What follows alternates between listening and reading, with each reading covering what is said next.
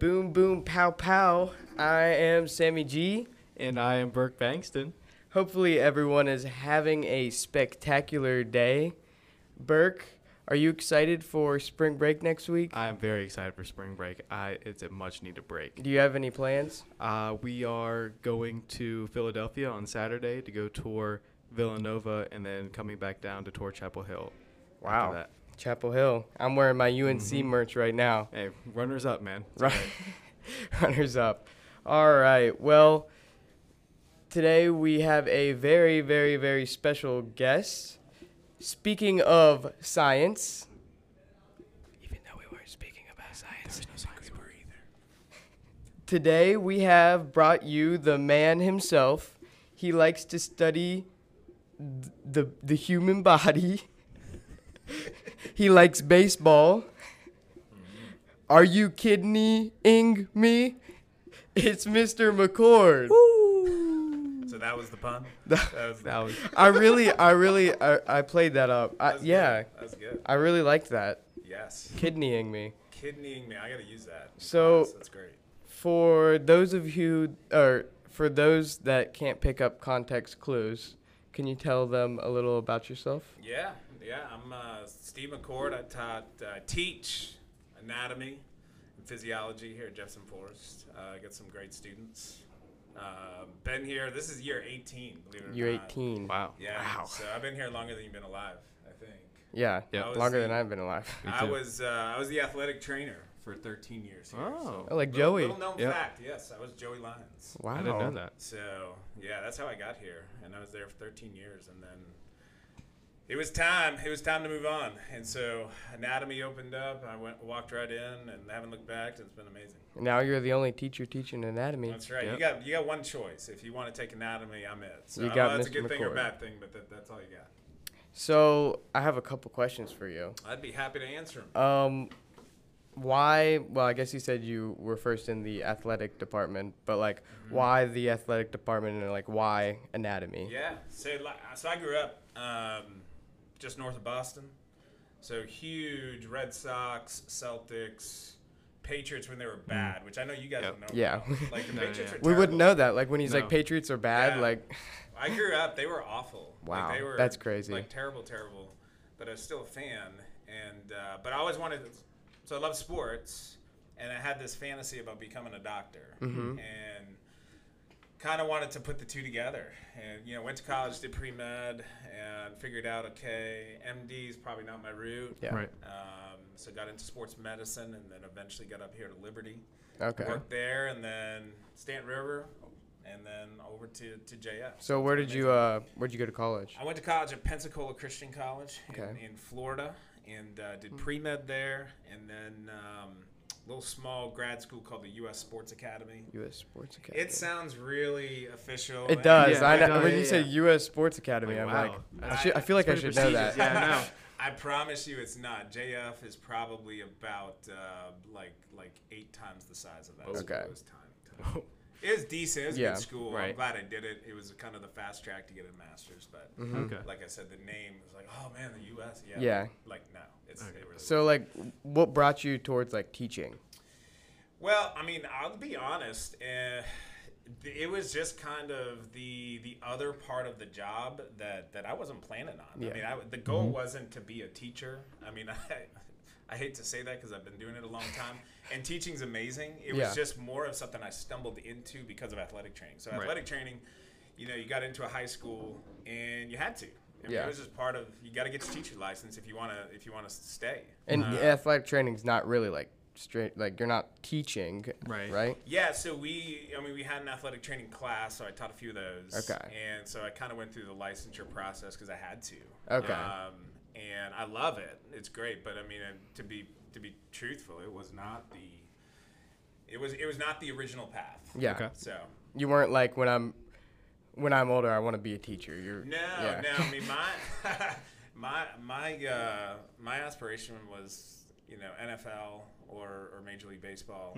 But the thing is, I mean, with those sound great, and they Yeah. are. It's Yep. It would be amazing to do it for like a short period of time. Mhm.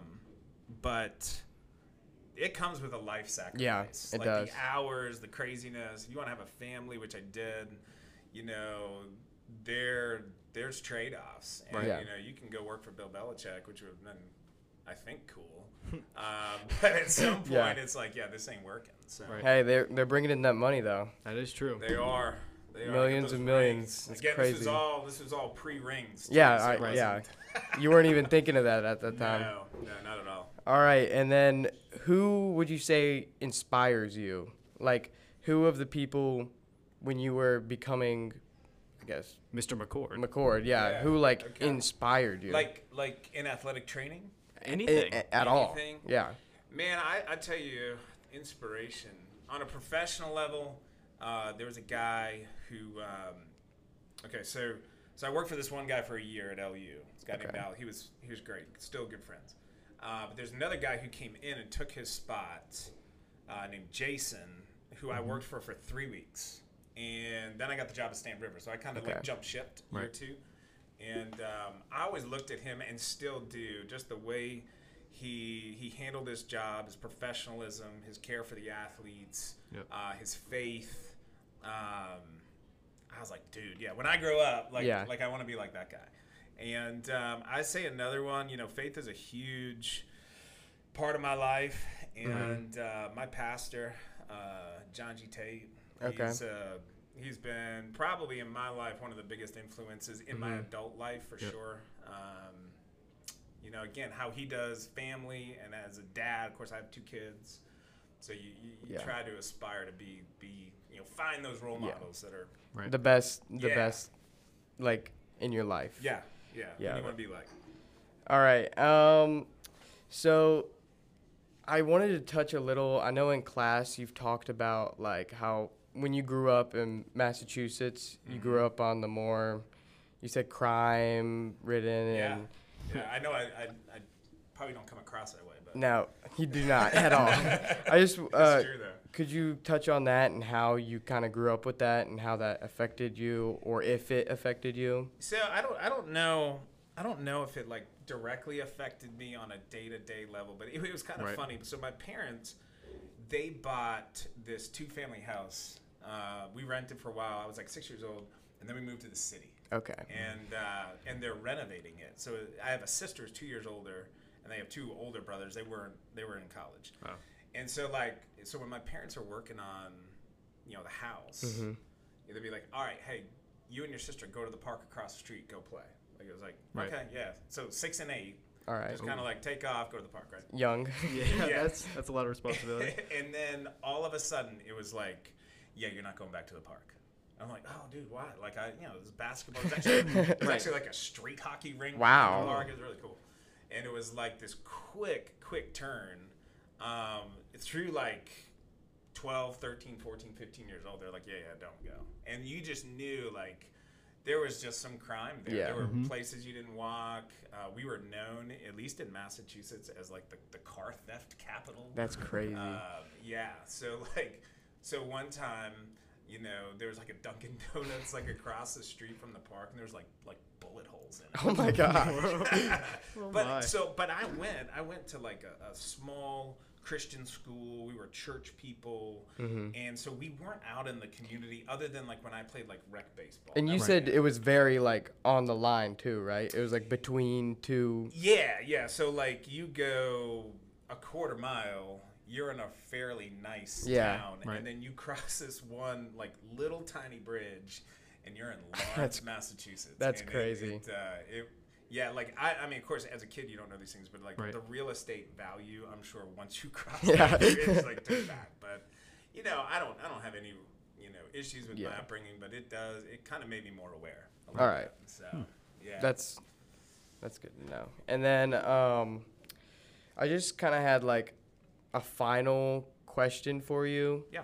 And it doesn't have to be final because I'm going to give Burke some time to ask you some questions. Sure. Sweet. But what is your, like, if you could give a message to the people listening, to the students listening, through your upbringing of Mr. McCord, what advice or what message do you have for them? Yeah.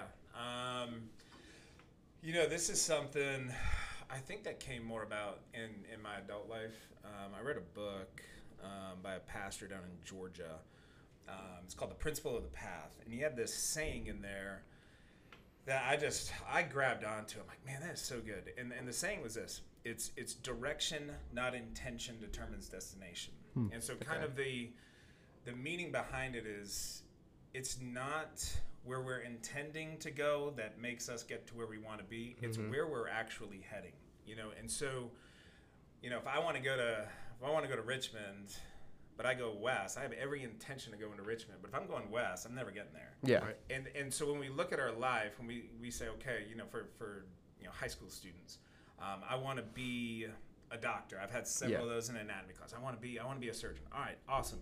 So what are you doing now that's going to make you reach that destination? Right. If you're not studying, if you're not applying yourself, then eventually you're going to look back and, man, I never got there. Well, why didn't I get there? I had all this intentions of being this MD. Well, the direction you were kind of pointing your life is not going to get there. And so, the positive side is, you can look at, okay, this is where I want to go. Now what steps do I have to take to get there? And if we're intentional with our lives and our time, resources, energy, we can get there. So I always look at that.